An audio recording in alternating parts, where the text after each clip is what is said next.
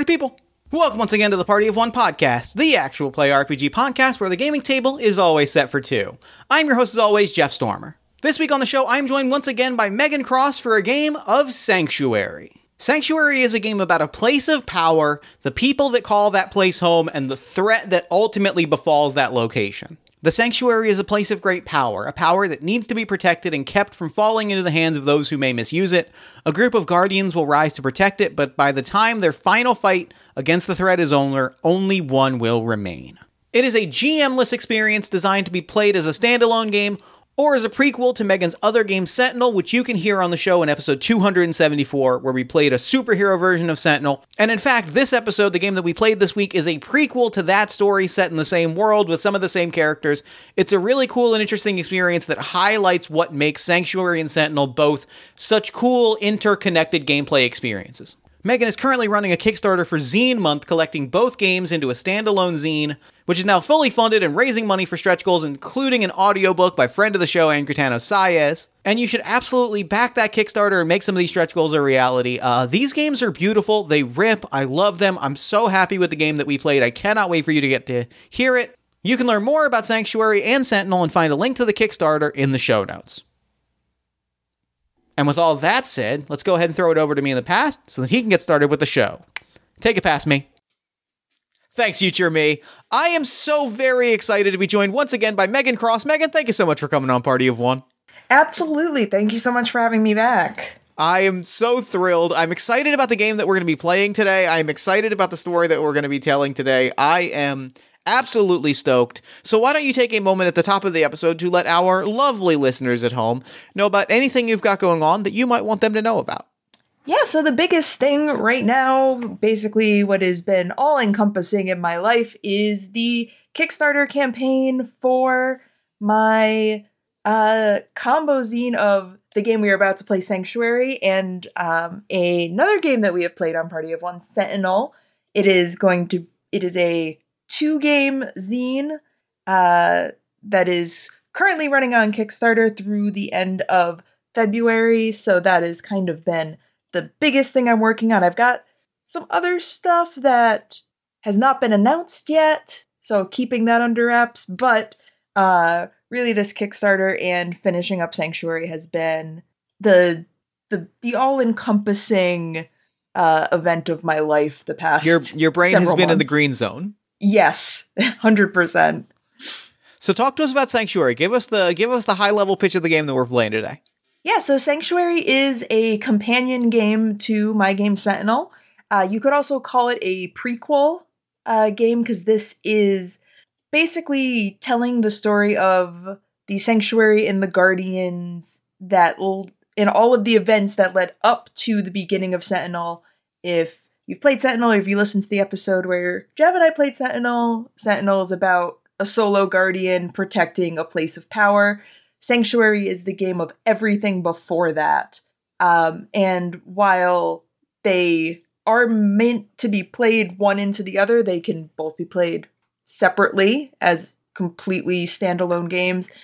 Sanctuary is about the creation of the Sanctuary and the battle between the Guardians and the threat that is trying to claim the Sanctuary's power for itself. So it is a bit more active of a game than Sentinel.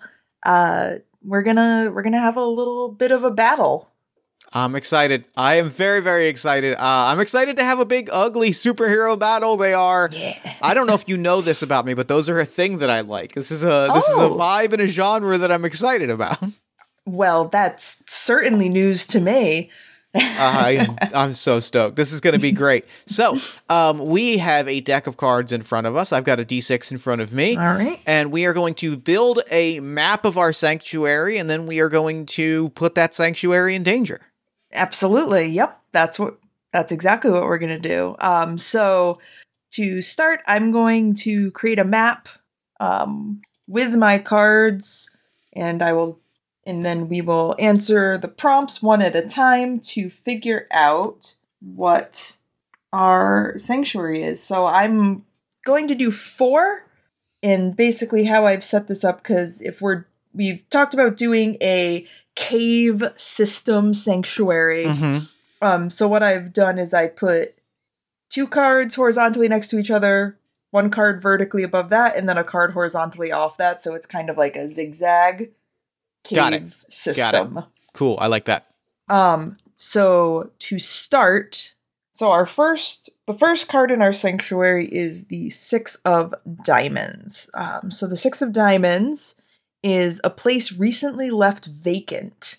What kind of place was this before it was left empty? What recent events caused it to be abandoned by those who once occupied it? And how does the sanctuary's power feel different here? So that's interesting as like the entrance to the sanctuary, is it? Yeah, I envision the thing that pops into my head, and to give a 30-second, backstory of like the details that we threw out last time, to pull on to give us some extra threads to pull on. We had said that the story of our Sentinel game was the last remnant of like a great and powerful superhero team that were a robot guardian watching over this sort of cave, canyon, valley, fortress. This is deep cave system. The second to last member of this team, because spoiler alert, there was a scientist hiding in the walls that was just kind of had fucked off. But like we had said that it was this cave system that was watched over, and it was formerly the base of like the world's great and powerful superhero team.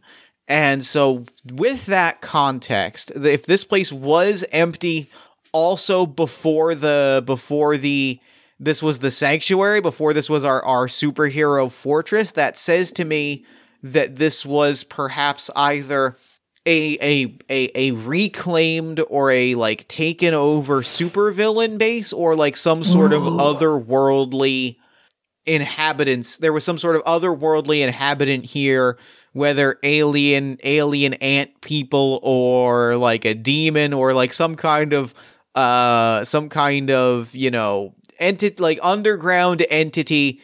And after they were defeated, it was left vacant until the hero team settled here as a place where they could do business in private. Yeah, now I'm picturing some kind of mole themed supervillain. But like the B tier Batman villain, so it's like Mole Man. So Mole Man's not very like super scary, but they had a really cool lair. And when the superhero team defeated Mole Man, they kind of saw a lot of potential in this system of tunnels. I do need to call out that Mole Man is a very real supervillain and also, like, the fact that you stumbled into the very real Fantastic Four villain, the Mole Man, as like a character that is not especially scary, but is visually cool and has a variety of weird underground fortresses, is the greatest thing that has happened to me today.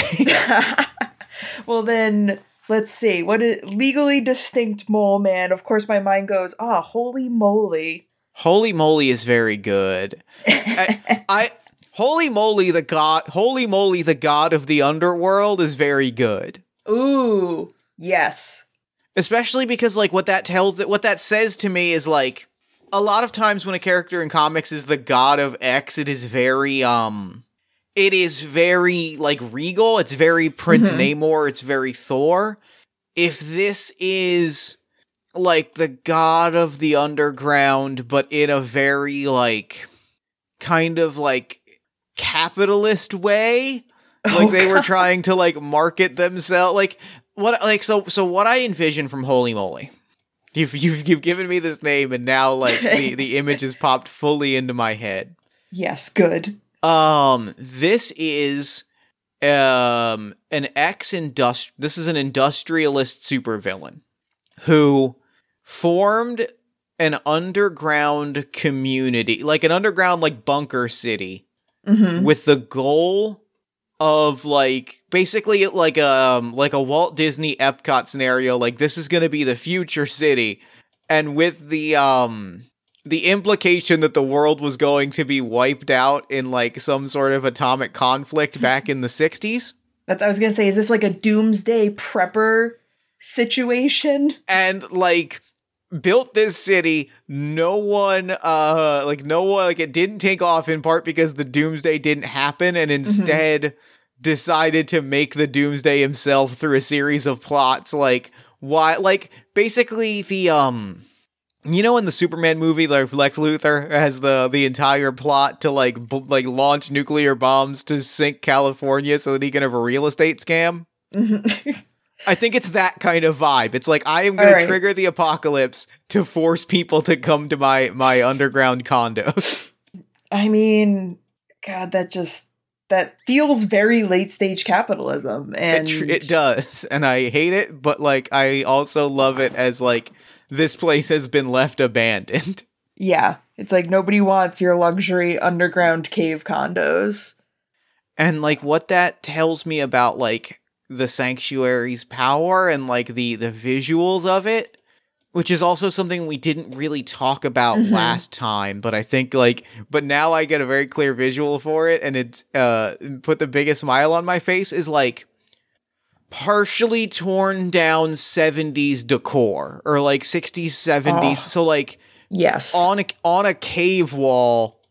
It's a cave wall that has like paisley wallpaper like hanging off of it, and like a disco ball hanging down in this cave complex. Yes, and just shag carpeting that's just matted with dirt and like just pressed down in places. And like nothing, and like the idea, and like it says something about the Guardians, right? Because like, I don't think they took this down. I think that they didn't, like, if we're envisioning the space as it is currently laid out, that means that the Guardians, when they moved in, like, didn't redecorate the space, which tells me that this isn't a space that they like. This isn't a space that they made a home.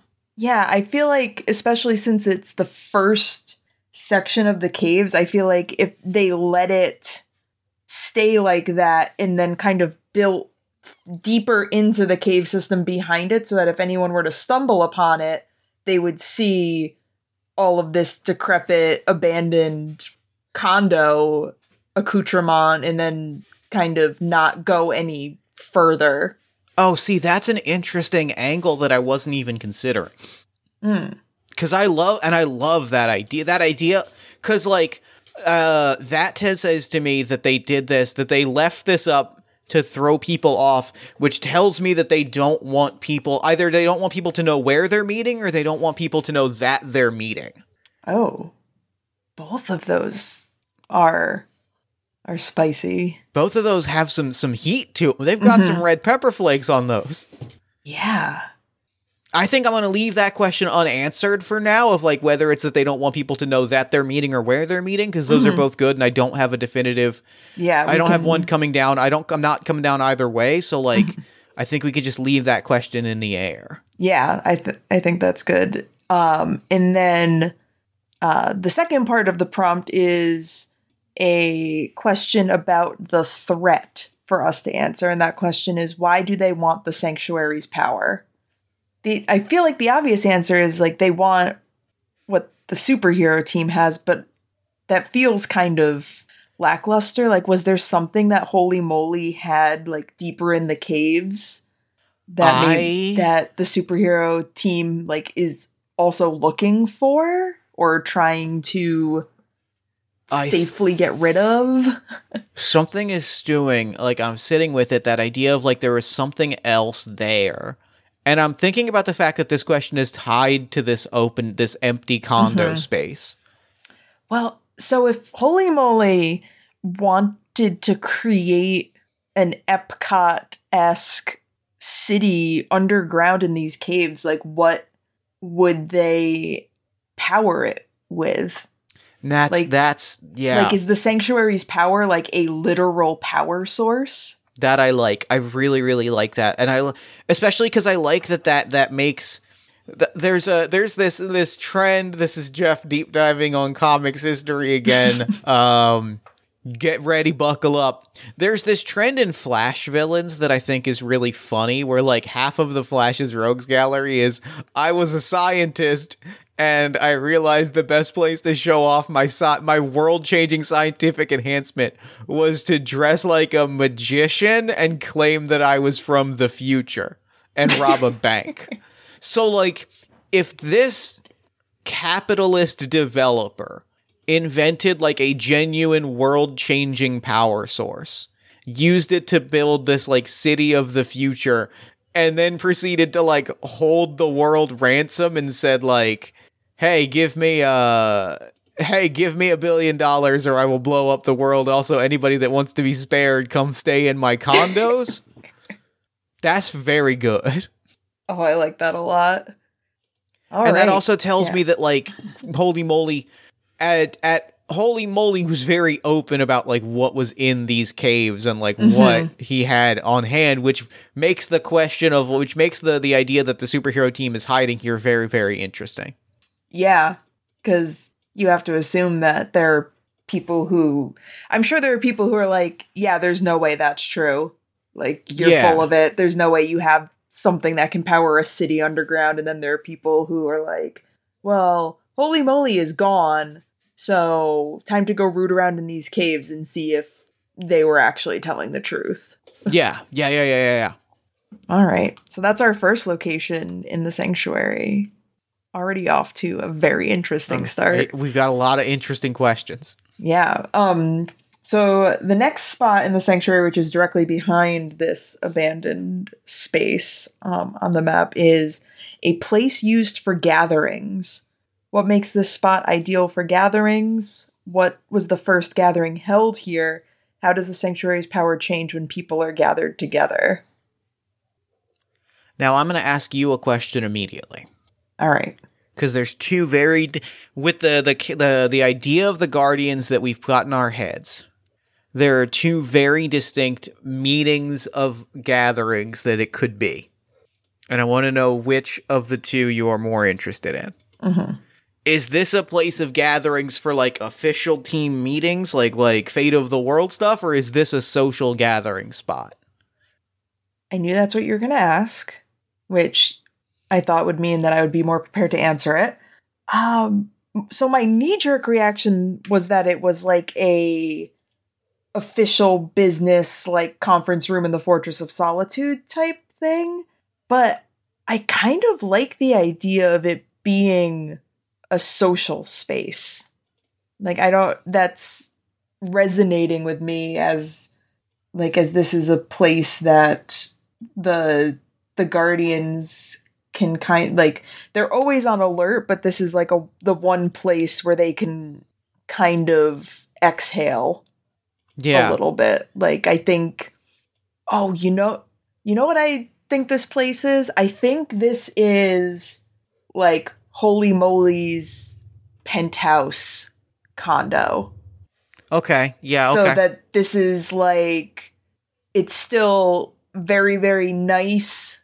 It's, like, well appointed with big plush couches and that kind of thing. Like, it's just, like, a nice place amongst a lot of broken down, weathered stuff in this abandoned city. So I think it's, like, the one kind of pristine space that they've found, and that's why they've kind of taken it to be, like, a place where they can exist socially without being on, like, super high alert at all times. I like that. I really, really like that. I think that's, I like that a lot. And I think that's super interesting. And I envision, like, the decor changes, right? Like, that visual sense of, like, walking through this cave system, arriving and, like, seeing this, like, old matted shag carpet and this, like, bad 70s decor, and then coming to, like, a space that has, you know, newer furniture and has been, like, cleaned up and has, you know, superhero costumes in glass cases, because every superhero casual gathering spot's gotta have costumes in glass cases. You have to. And, like, a space that is warm and inviting for this group of heroes is very, very compelling. And it's especially interesting with those questions that we just raised. Mm-hmm. And it almost says to me that they don't want people to know that they're meeting, because that ties into that idea of like, we're always on alert. This is a space where we need to be able, this is a space where we can shut down. I like that.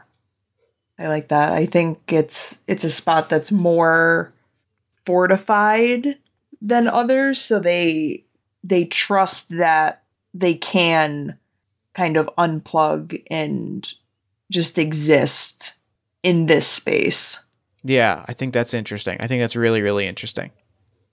All right. And then we have another question about the threat. What makes them such a fierce enemy? What makes the threat such a fierce enemy? So they're coming for this power source. Yeah, I think my first thought was it makes them so, like, because it could be anyone. Like, it's, if the threat, as far as we've established them at this point, is those who are trying to find this alleged power source that Holy Moly claims to have invented and installed to run this underground city, that it's not like, oh, well, all the people in the hoods and black masks are them. Like, it could be anyone, and if you're a superhero team wanting to protect people, it's hard when your enemy could be anybody. Yeah, and I think that the other thing that makes them a fierce enemy is that if this superhero team doesn't want anyone to know that they're here, that knowledge in and of itself makes whoever knows that they're here dangerous. Yeah. Like this sense of like, once you have found this spot where these heroes are at their most vulnerable, like that in and of itself is like, that knowledge is that knowledge is itself incredibly dangerous. It's like, I know where to hit, like I know where to hit you where it's going to hurt. I know where you are, like, and I'm going, and it's like a sense of it's that sense of like, it's almost blackmail at that point. It's like, I know where you're weakest. If get out of my way and then you won't get hurt, right? Like it's that sense of like I know where you're at your weakest, and there's a thing here that I want. I'm not here to hurt you, but also you're not really in a spot to stop me if I want to take what I need. Yeah, and we can take the one place where you have found that you can relax and recoup, and we will take that one peaceful place from you. That's fantastic. Oh, I like that a lot. All right. Our next location is the Seven of Diamonds, which is a place of quiet rest. How has nature shaped this place differently than the rest of the sanctuary? What has designated this as a place for quiet and rest? What does the sanctuary's power do here to help facilitate calmness? This is so fucking interesting. Like, coming from the idea that this was just like a superhero base to all of these prompts giving such a different idea of like what this space is. Yeah. This rules. I'm super into it. What if this is a hot spring? I was just about to say, what if this is a hot spring? We're on the same page. Page. Perfect. Yeah, I'm envisioning, like, because this is all underground, but I'm envisioning, like, I don't think caldera is the right word, but, like, a domed space that has, like, very high ceilings that has, like, kind of, like, a vent in the top that the hot air can escape from that lets, like, if you're going like pure cinematic, it's like lets like one beam of sunlight down into the space from this like natural vent in the ceiling. And it's just this big sprawling nature-made jacuzzi. I like that. I really like that. And like that ties into, I think that like, as opposed to some other sections of Holy Moly's underground cave complex, this is a much more natural, like the everything else is very like carved out, right? Like everything else is like very built, very constructed. And this is like a natural forming spring cavern. And that is like, and I think that it's one of those things of like, maybe Holy Moly just didn't know that this was here, despite this being like an incredibly appealing, like gorgeous thing. And the heroes that stayed in the space just kind of found it. And like, that is fascinating. Yeah, I like that because based on what we've established about Holy Moly, that if they had discovered this place, they would have done something to it. Yeah. Like there would be just like a myriad of beach chairs and like all sorts of stuff to monetize this area. But because it was untouched, I think that's what also adds to like the calmness of it, is that it's just completely natural in a space that, while built into a system of caves, is very unnatural in almost every aspect. Yeah. All right. And then we have a question about the Guardians. How many Guardians are there? I have an answer that immediately popped in my head, but I want to hear if you've got thoughts. Okay. Nothing strong. The number that popped into my head was 5. Oh, that's it. My thought was exactly the opposite of that.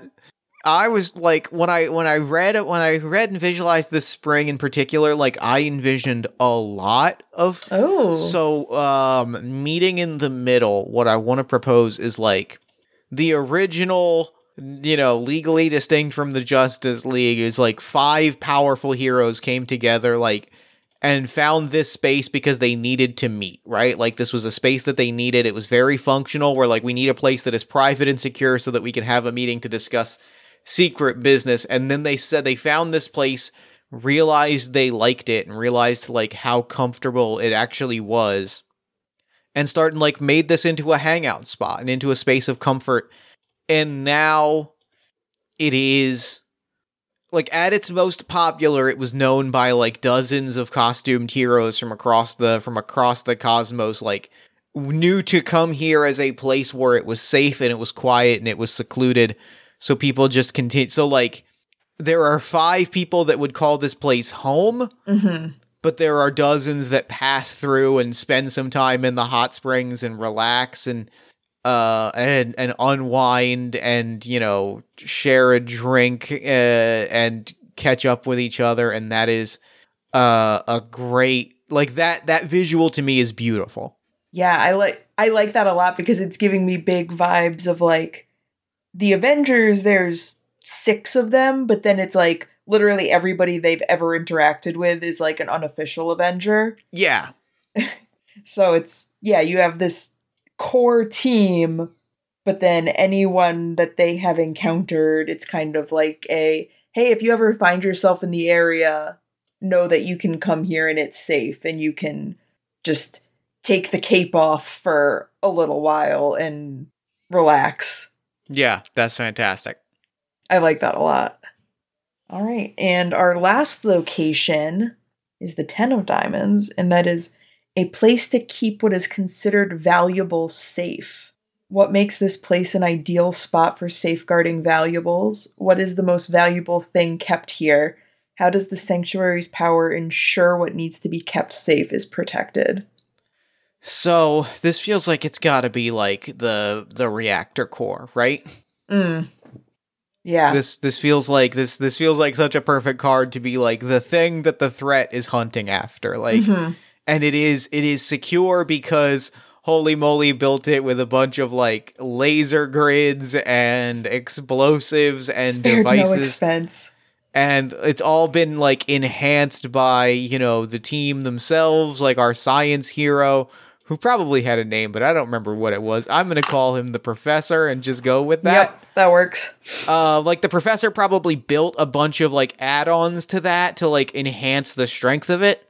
Yeah, I almost like the idea of you have like this core team of heroes that calls this place home, and each of them set up a safeguard, like using their powers or their skill set. Like each one contributed to the security of the reactor. Yeah, Like, that's fantastic. Like the professor did probably like the bulk of the heavy lifting, but then you could have like, oh, the electric superhero like created like a force field electric grid around it, like, and that kind of thing. Like each hero lent their power to protecting this safe. That's great. That's really, really great. I love that a lot. And I think that's great. The other thing that I want to put in here, and this is a direct callback to our last episode, and this feels like a great place to put it. This is the one thing that I have like detailed notes on from our last session. What I've got is that we had said that there was a doomsday device, a planet cracker bomb that dug into the crust of a planet and detonated. And the Guardians told the world that it was destroyed, but they held on to it so that nobody would find it. Oh, that's definitely in here. It feels like we have stumbled into the exact origins of the planet cracker bomb and also where it's being held. 100%. Yeah, that's definitely in here. I just wanted to put that there because I was like, hey, this rules. No, yeah, that's perfect. All right. And then our last question is another one about the threat. We got almost all questions about the threat. It believe it or not, it's half and half depending on what cards you pull, but what are they called by the Guardians unless they're simply called the threat? And what do they call themselves? So I don't know if this would work for what they call themselves or what the Guardians called them, but the power hungry popped into my head. A power. I like that as what the Guardians call them. Actually, I think that's so I've got a visual for like a threat group and that visual based on that name and the idea of like power pirates. Ooh. Like if you call your gang the power hungry and like the thing that we know that they're coming to this for is this reactor. Mm-hmm. Something about the idea of like a gang that is stealing experimental power sources is interesting to me. Yeah. I mean, they could all have the same name. Like, they could call themselves the Power Hungry, and the Guardians could call them that too. Yeah, that feels good. Like because that feels very super villain, right? Like you let everybody know what your name is. Yeah, you can see them like writing up like their manifestos. Be like, we are the Power Hungry. The thing I want to throw out is that the Power Hungry is very specifically like a league of evil super scientists. Ooh. That like they see themselves, they see their mission is, you know, maybe they are the henchmen of like either one super scientist or like a team of super scientists and their job is they are like a group of like mechanically enhanced piratey, you know, tech raider-esque weirdos who come in and steal like experimental power sources for this team of scientists to build their nefarious plans. Oh, I like that a lot. Like maybe it's, you have like mechanically enhanced humans and then maybe there's also some fully robotic, like, so you have like some androids or something and then you have like more... Somebody's wearing an alien suit. Somebody's wearing the power lifter suit from Alien, just a big mech exoskeleton. And their thing is like, that they grab shit. Yeah. And you have like the person who's got like the weird cybernetic eye piece like grafted to their face. Like it's all, they're upgraded. I think that's great. I gotta have a guy with robot whip arms or robot whips coming out of the arms, some Omega Red shit. Gotta have weird robot whip arms. It's just you can't have like a weird tech scavenger team without a guy with electric robot whip arms. I am in complete agreement with you. It's gotta be there. And then I will also offer up a guy that has rocket skates instead of feet. Oh, absolutely, rocket skates. Rocket skates is Rocket skates' name is Blade Runner. Oh it's my God. one word for Perfect. copyright purposes. Yep. They just eliminated that space, makes it legally distinct. They were created in like the peak of the late 80s to capitalize on the roller skating craze or on the rollerblading craze, and they've just been kind of put places ever since then. They are just peak. This character is kind of a cash-in that we've just kind of thrown places periodically. Yep, I love that. Oh my God. All right. Well, so that's our sanctuary. I love coming from the last episode, like what happened, like the space that was the last episode. Mm-hmm. I love how much we've learned about what this space was and how different it was than what I assumed it was coming into this episode. Yeah, me too. And it's funny because like these games go together. Obviously, I designed them to go together, but in my mind, it's always like, yeah, you would play Sanctuary first and then you would play Sentinel. But now I'm like, it works either way. Like, it's also very cool to play Sentinel and then go back. Yeah. Like, that's very cool. All right. Well, we have our Sanctuary, so now let's mess it up. All right, let's do it. So the way that the battle for the Sanctuary works is working on our map that we have created. I have a deck of cards made up of the spades and the hearts that I have shuffled together, and we will select a location on our map. So we have the decrepit condos, we have Holy Moly's penthouse, we have the hot springs, and then we have the reactor core. So we will choose a location. I will flip a card onto that location and then read the prompt, which will determine what confrontation is happening in that area, and then we will roll to see if the Guardians are successful or not.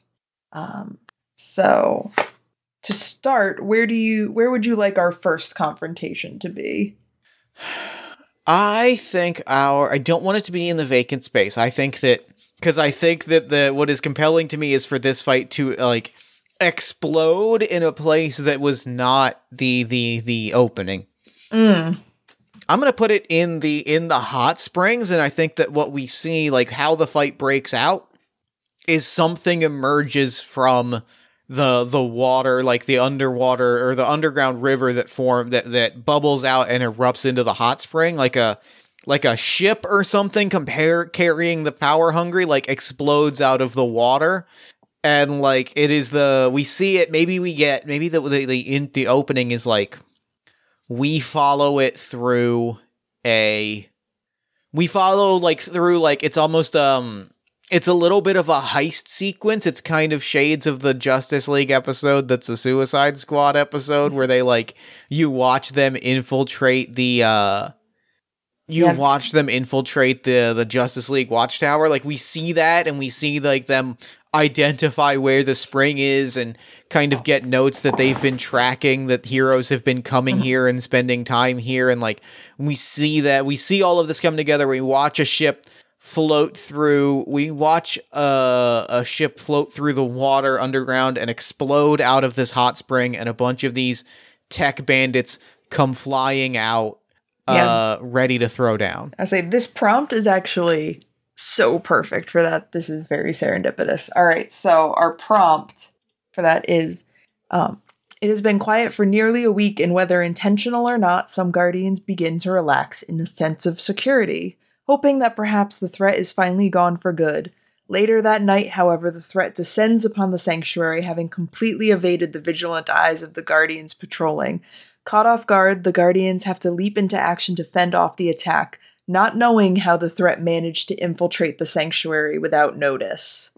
So now we will roll D6 to see if we are successful or not. So anything that's not a 1 or a 2 is a success, and a 1 or a 2 is a failure. That is a 6. All right, so on a success. So, though taken by surprise, the Guardians are able to regroup quickly and find their footing against the threat, driving them out of the sanctuary. The search immediately begins to find out how the threat entered the sanctuary unnoticed. It takes hours of searching before it is found, a hidden entry in and out of the sanctuary. Some argue that it needs to be sealed so the threat cannot use it again, while others argue it could be useful to leave it open. And in the end, it is put to a vote. So, our questions that we can answer is, how is it hidden? Where does it lead? And is it sealed or kept open? So, we kind of already answered that it's in the springs. Yeah, it's like the underwater, like the underground rivers of the spring itself. Mm-hmm. Like, and I think that, like, it really is just something they never considered, right? Like, you know, you never stop and really think about the fact that water has to come from somewhere. And, like, they'd been living the space of comfort and then went, oh, yeah, I guess if somebody figures out that we're here, they can just kind of swim right up. Is there an aquatic hero that kind of, like, goes and scopes it out afterwards, like, swims around to figure out, like, where the point of entry is? Yeah, I really like that. I really like that a lot. And, like, they come out just, like, out in the open, like, out in the desert. They just come out and, like, emerge. And they're just like, oh no. Like, anybody who happens to swim down this, happens to, like, follow these waterways would eventually get right to us. Yeah, like, they're just here. So do they seal it or keep it open? See, like, I'm torn because this is like, it really is a double-edged sword. It's like, do they want to ensure that the sanctuary is perfectly secure, or, like, at the risk of losing their place of quiet and relaxation?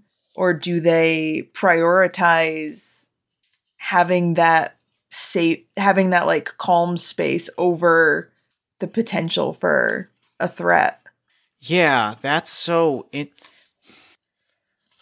and, like, what is and, like, I think that there's also the part of the debate that is, like, the impact on the natural environment if they choose to seal this up, right? Mm-hmm. Like, there's the idea that, like, we would be literally just be sealing up, like, a waterway. Like, that's not a natural thing. Yeah, like, it would have to be you, like, make a rock slide or something to, like, collapse the tunnel. I have a proposal for how they address it. Okay. You could probably hear in my voice the level of joy that I'm bringing to this suggestion. What if they curse the waterway? Oh. Like not necessarily the water itself, because that water is going to go elsewhere, but, like, what if they entrust, like, a supernatural hero, like a wizard hero or something, to, like, put a curse on the tunnels that come here, that, like, if you are a person entering these tunnels, you are eventually just floated, like, you just are compelled to, like, float by. Oh, I like that. Just some illusory, don't mess with it. Like, you don't want this, just keep on going. Yeah, like, and that I think is the angle of the magic, is, like, you just feel such a profound unease when you are in these tunnels. It is every moment in these tunnels is equivalent to that the Charlie and the Chocolate Factory riverboat sequence. It's just that the whole time you're in the tunnel, so that you just are compelled to turn around and flee. God, that's so awful. Yes, I love that. Thank you, Legally Distinct Mr. Mysterio or Doctor Strange. Yeah, they were just like, well, this is what we're doing. This is what we're doing. I think that's dope. That's fantastic. So where are we fighting next? Where are we fighting next? All right. Let me see here. I think I want to take the fight to the entryway. Okay, yeah, that feels good. Like, the initial assault through the waterway didn't work. So I think that we see the power hungry attempt a frontal attack. Like they because they also figured out that the heroes were here, right? Like the idea was that they were just going to come through the water, snatch the reactor and go, and then suddenly there was a whole squad of heroes. And now suddenly, this is a hero base? Well, then we're going to either attack them or expose them in short order. Yeah, so our prompt for this confrontation is, it is early when a lone figure approaches, unarmed and hands raised above their head. The Guardians immediately take a defensive stance against them, knowing that the threat moves in numbers and fears more lurking out of sight. When the figure gets within earshot of the Guardians, they loudly declare that they are a representative of the threat and are here to offer their immediate surrender. Silence passes over everyone assembled, the Guardians taken back by this declaration. Many are overjoyed at the news, grateful that a lifetime of conflict is at an end, but others believe it's too good to be true. So, let's roll. Let's roll. That is a 5. It was almost a 1, but it was a 5. Oh, all right, so on a success, the Guardians study the figure for a moment as they weigh their options. It doesn't take much for them to see through the threat's lies and send the representative away, immediately arming themselves for battle as the figure disappears from view. As they march towards the sanctuary's entrance, they are met by the threat, ready for a fight. The Guardians raise their weapons and charge into battle. Victory is swift and casualties are few. So what was the key to the Guardians' success? And how do those who nearly fell for the deception feel once the true plot was revealed? I think it was, you had mentioned those modifications to the actual, like, space itself and the sanctuary itself, and I think that it is, the fight itself is the ultimate representation of, like, having the hometown advantage. One of the things that we described in the last episode was, like, there being a tool, or there being, like, a function where you could collapse part of the... You could just collapse part of the canyon as a, like, defense mechanism. And I think it's a lot of stuff like that. Like, nothing quite that extreme. Like, they don't have to be quite yet, but, like, it is, like, once they realize the deception, then they are very capable of being like, all right, we roll out the defenses, we roll out the weapons that we have built into the canyon itself. You are not just fighting us. You are fighting us on our home base, and we are ready for this fight. Yeah, you're not creeping in while we're, like, at bath time. Like, this is us meeting you ready for a fight. Yeah. And I think that, like, that is, and I think that there's also, like, that also, and maybe this is how certain people feel about the deception. That is a success, but there's also a very strong backfire to that, or a very strong cost to that, which is now it's unmistakable that this is a base where the greatest heroes on Earth and in the cosmos have been meeting and, you know, hanging out for some time, and they have built this into, like, an underground fortress. Yeah. So, yeah, it's no longer like, oh, we suspect that they're here. It's, oh, no, they're here. Yeah.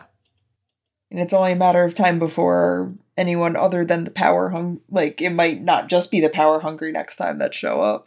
Yeah. Oh, into it. Let's go for the social space next, because I do want to save that reactor for last. But also, before we do that, I do have a pitch. I do got to throw out this pitch, because I think this is a good opportunity to make this explicit. Okay. The power hungry set along a pawn to immediately surrender so that they could draw the heroes out and ambush them. Ooh. Was that pawn a robot that was built to draw them out with the idea that it was a human looking robot that then the heroes kind of took in, and our professor like befriended and made the guardian of this place? Ooh. That is very interesting. Because I'm just thinking, like, we haven't explicitly talked about where the Sentinel from our last episode comes from. Mm-hmm. Yeah, for sure. Yeah. All right. So in our central space, so we have an 8. Okay. Arguing can be heard as a confrontation between two guardians becomes heated. One of them appears to be attempting to talk the other down as they become more and more aggressive.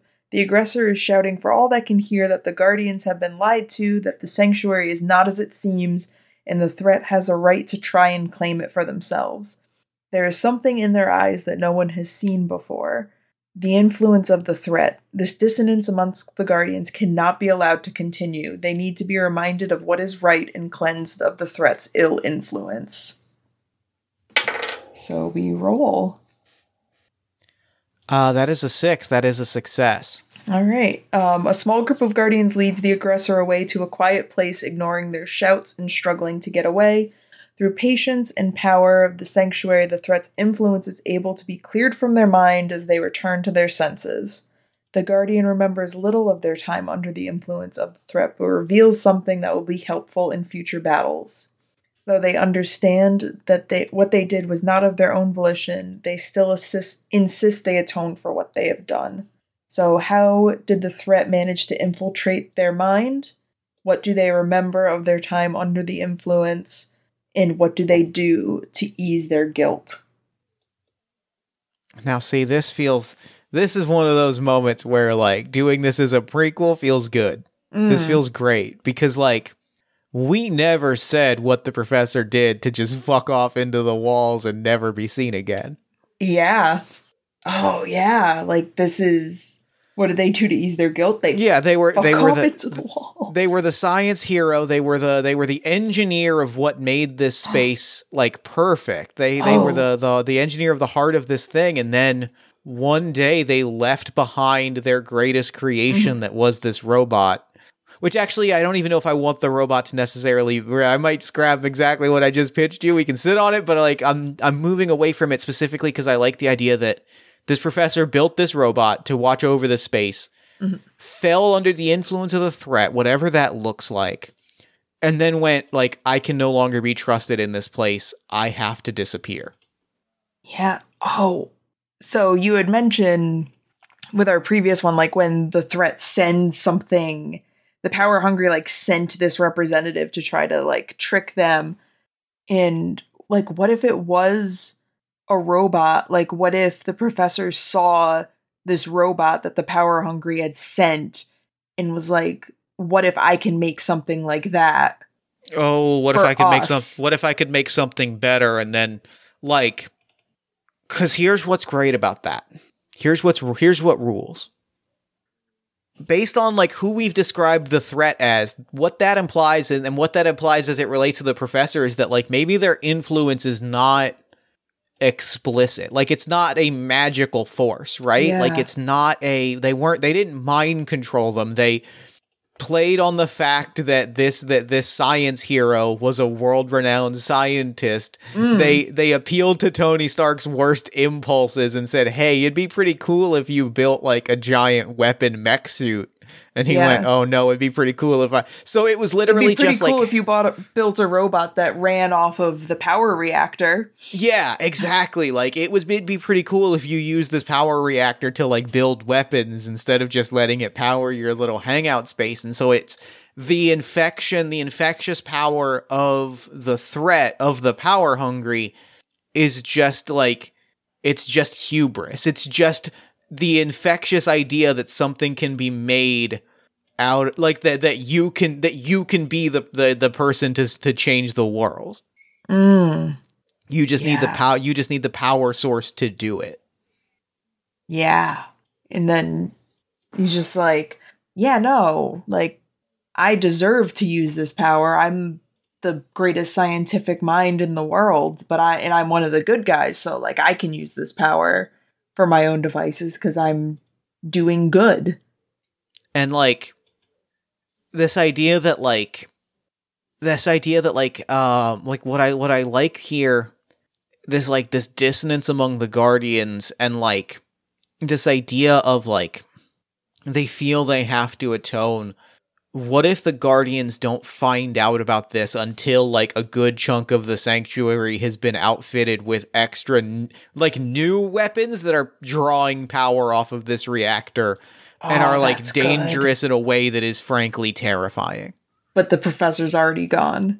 Well, it's. I think that the argument is basically the Justice League Tower of Babel. Like, Batman, did you make a file of all of our weaknesses? Like, it's Professor, did you turn our base into like a cosmic laser weapon? Maybe. Yeah, I don't see what the problem is. That was fine. And then like, yeah, I'm just trying to keep us safe. That's the argument, and then like that's when it's like. They eventually like come to an agreement, but the professor's like, I can't continue to like I can't. Megan, here's what's incredible. Lay it on me. The professor didn't leave. No. Like, you'd think if you were overwhelmed with the guilt and like it had been pointed out to you like you have turned this into a weapon, you have fallen for the same kind of like hubris and like hunger for power better than our enemies. Right, you have like you'd think that when trying to atone for that, like you would leave and not specifically hide yourself in the walls of the place that you've turned into a weapon. But then here's this, which is my mind immediately went to. It's like he would set it up because any reasonable normal person would be like, I need to distance myself from this because I did something bad, so I will now leave.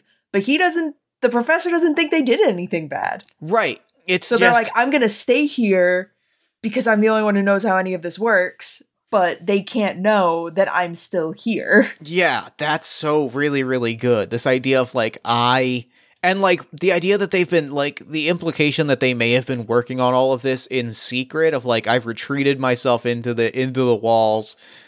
And maybe I'm still working on this, but like I'm doing it for the good of my friends is like fascinating.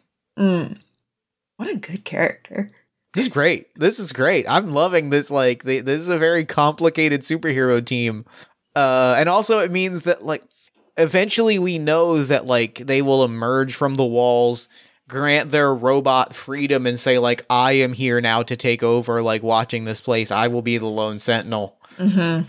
And knowing that they've done this with the knowledge that they have created a weapon is fascinating.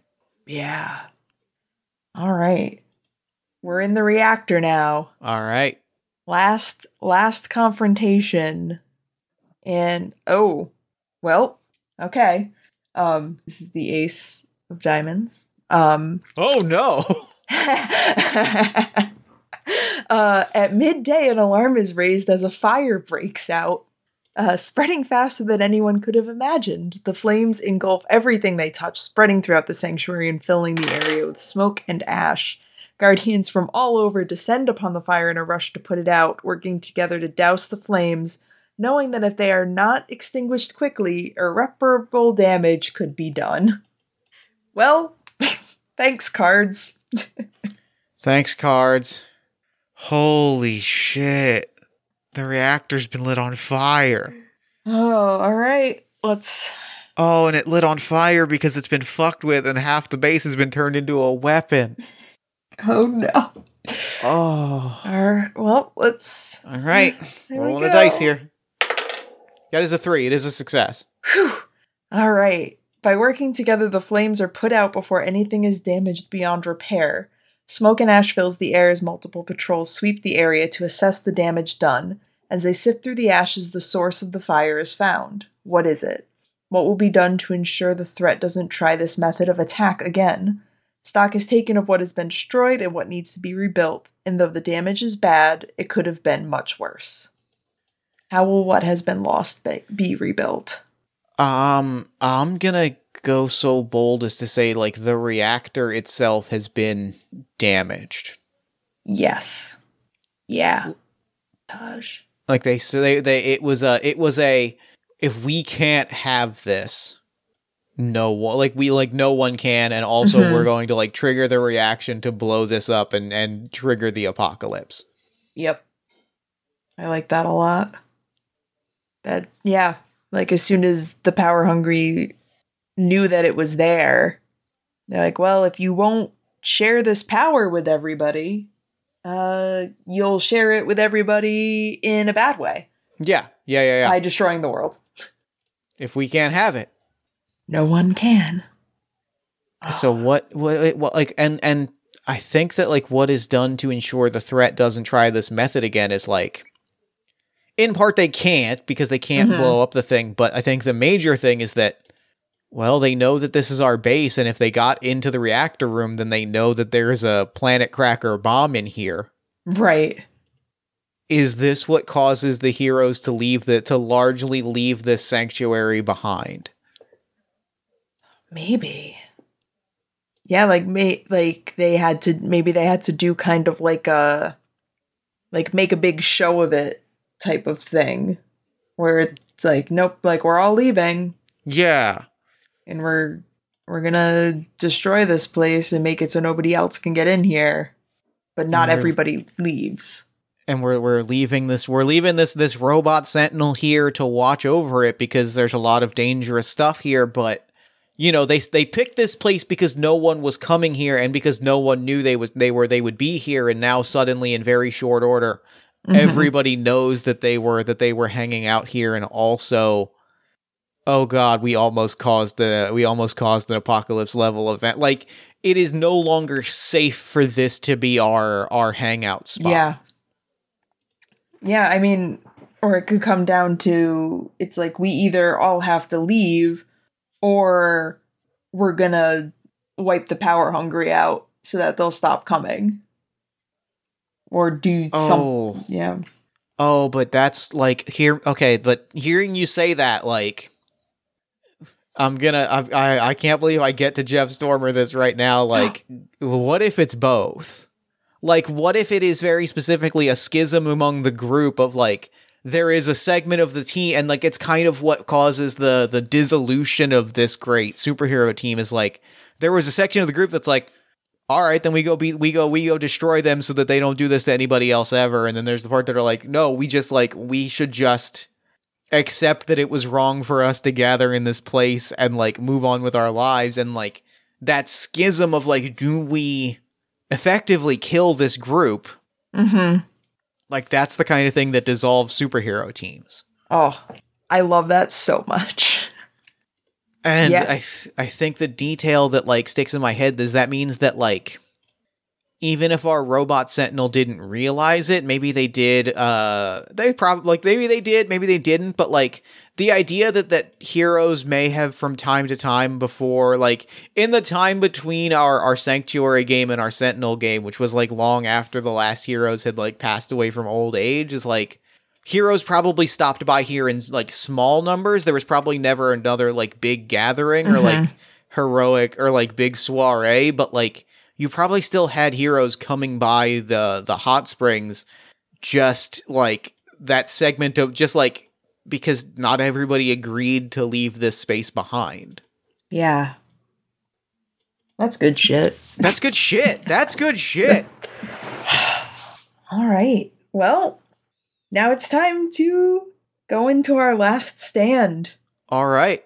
So roll your d6 and we will see what happens.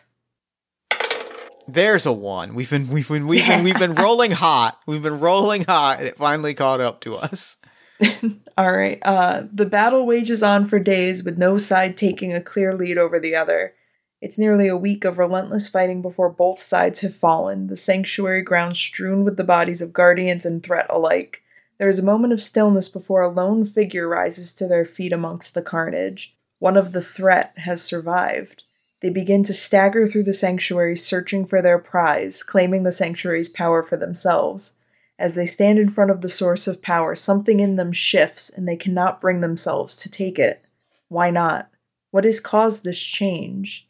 As they walk away from what they nearly gave their life to claim, what all of their comrades gave their lives to claim, they make a vow to stand where the guardians fell and protect the sanctuary. The sanctuary rewards their decision by instilling some of its power in them. How does that manifest? And how will the new guardians' previous allegiance to the threat help them face new threats that may come to the sanctuary? Holy shit, that's the Sentinel. So this is my favorite ending. This is a good ending. But this being the ending that shows up for this game is wild. It's very, very... Okay. This is very, very wild. I've got, like, there's so much to take in here. I'm like giddy. Like this is like, ooh, okay. Cause so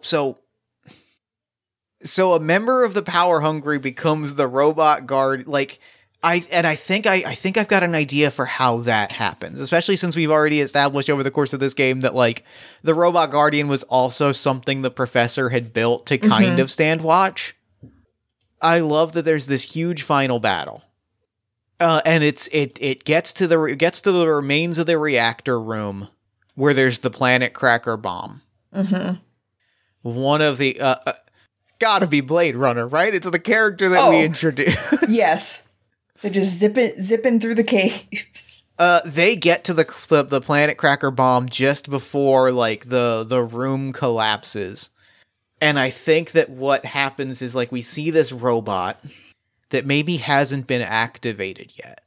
Like maybe it's like the robotic shell, and being that Blade Runner is themselves like a cyborg, they upload their consciousness into this robot that has been keyed into the giant weapon complex that is the rest of this base.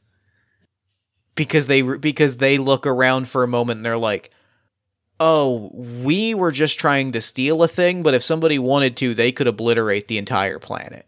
Yeah. Like, they could end all life. Somebody's got to make sure that doesn't happen. And now I'm the only one here. I'm the only one left.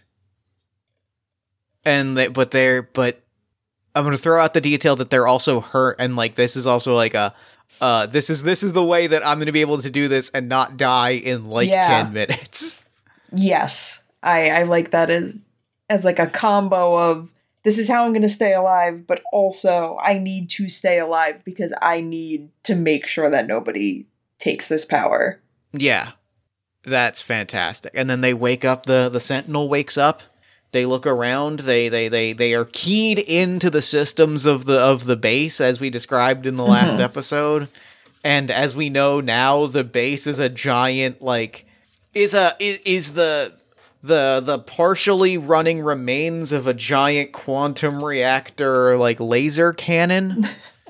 They are keyed into all of this, and they spend their time watching until such a time when the professor, the person that ostensibly built them and certainly built the base that is an extension of their being, tells them to go out and see the world because it's their turn to watch over their creation.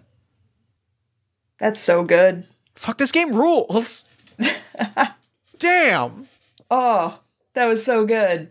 And listeners, if you want to hear the rest of the story, you can go back to episode 274 and listen to our game of Sentinel and see how their story plays out. And otherwise, that is game. Wow. Damn. That was so good. That kicked ass. That was amazing. That was a hell of a game. Sanctuary rules. This game is so cool. I love the map making, and I love there's so much about the game from a design standpoint that I love. Then I love the way that it like clicks into Sentinel, and like you were saying, the way that theoretically, like the idea of us playing the way, flowing right into a Sentinel game, but playing them the other way is also fantastic. This is delightful.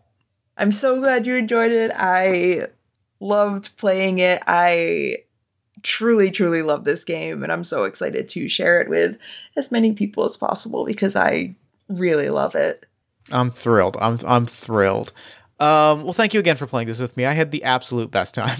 Me too. Oh, there's nothing beats playing a game with someone you're both just completely on your bullshit. Yeah, 100%.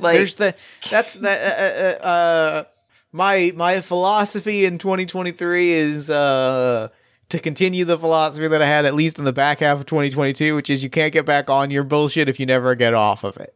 And I feel like that's the energy that we brought to this episode, and I'm so happy with it. Thank you again for playing this with me. Real quick, before we wrap up, where can people find you, your work, and Sanctuary online? Yeah, so I have been Megan. I will continue to be Megan, I guess. You can find me any place you can find a person on the internet at Megan Lynn FTW. You can also find my moderately ignored game design account on Twitter at Siren Song Games. I am trying to be much better about posting from there, so that's my design specific account. You can find all of my games on meganlynnftw.itch.io. You could also find physical copies of my game One Particular Harbor on Indie Press Revolution. And if you enjoyed listening to us play Sanctuary, the Kickstarter for the Sanctuary and Sentinel Zine is currently running right now on Kickstarter. The links will be all over my Twitter. I will never stop talking about it. I will also give the link to Jeff to put in the description. So if you want to make a Sanctuary for yourself, going back the zine, I am super, super excited for the potential to get both of these games beautifully laid out and into a physical copy to share with everybody.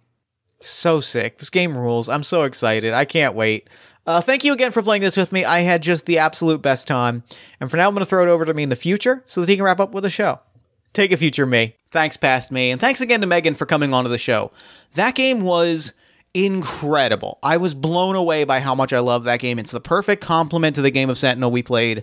I had such a great time listening to it. I'm really, really happy. I'm thrilled. Be sure to head to the show notes to check out the Kickstarter for Sanctuary and Sentinel. Like I said, the game is fully funded. It is raising money for stretch goals, including an audiobook by dear friend of the show, Aaron Catano Saez. Go, back the Kickstarter, make it a reality. And be sure to follow Megan on Twitter at MeganLynnFTW. Then while you're on Twitter, follow us at Party of One Pod. Like the show on Facebook at Facebook.com/PartyOfOnePodcast. Find us on Tumblr at Party of One Pod, TikTok at Party of One Podcast. Sign up for our mailing list at buttondown.email/PartyOfOnePodcast. And if you enjoyed the show, consider backing us on Patreon at patreon.com/JeffStormer or Ko-fi.com/JeffStormer. You can head to our merch store at bit.ly/PartyOfOneMerch, or you can join our Discord at bit.ly/PartyOfOneDiscord.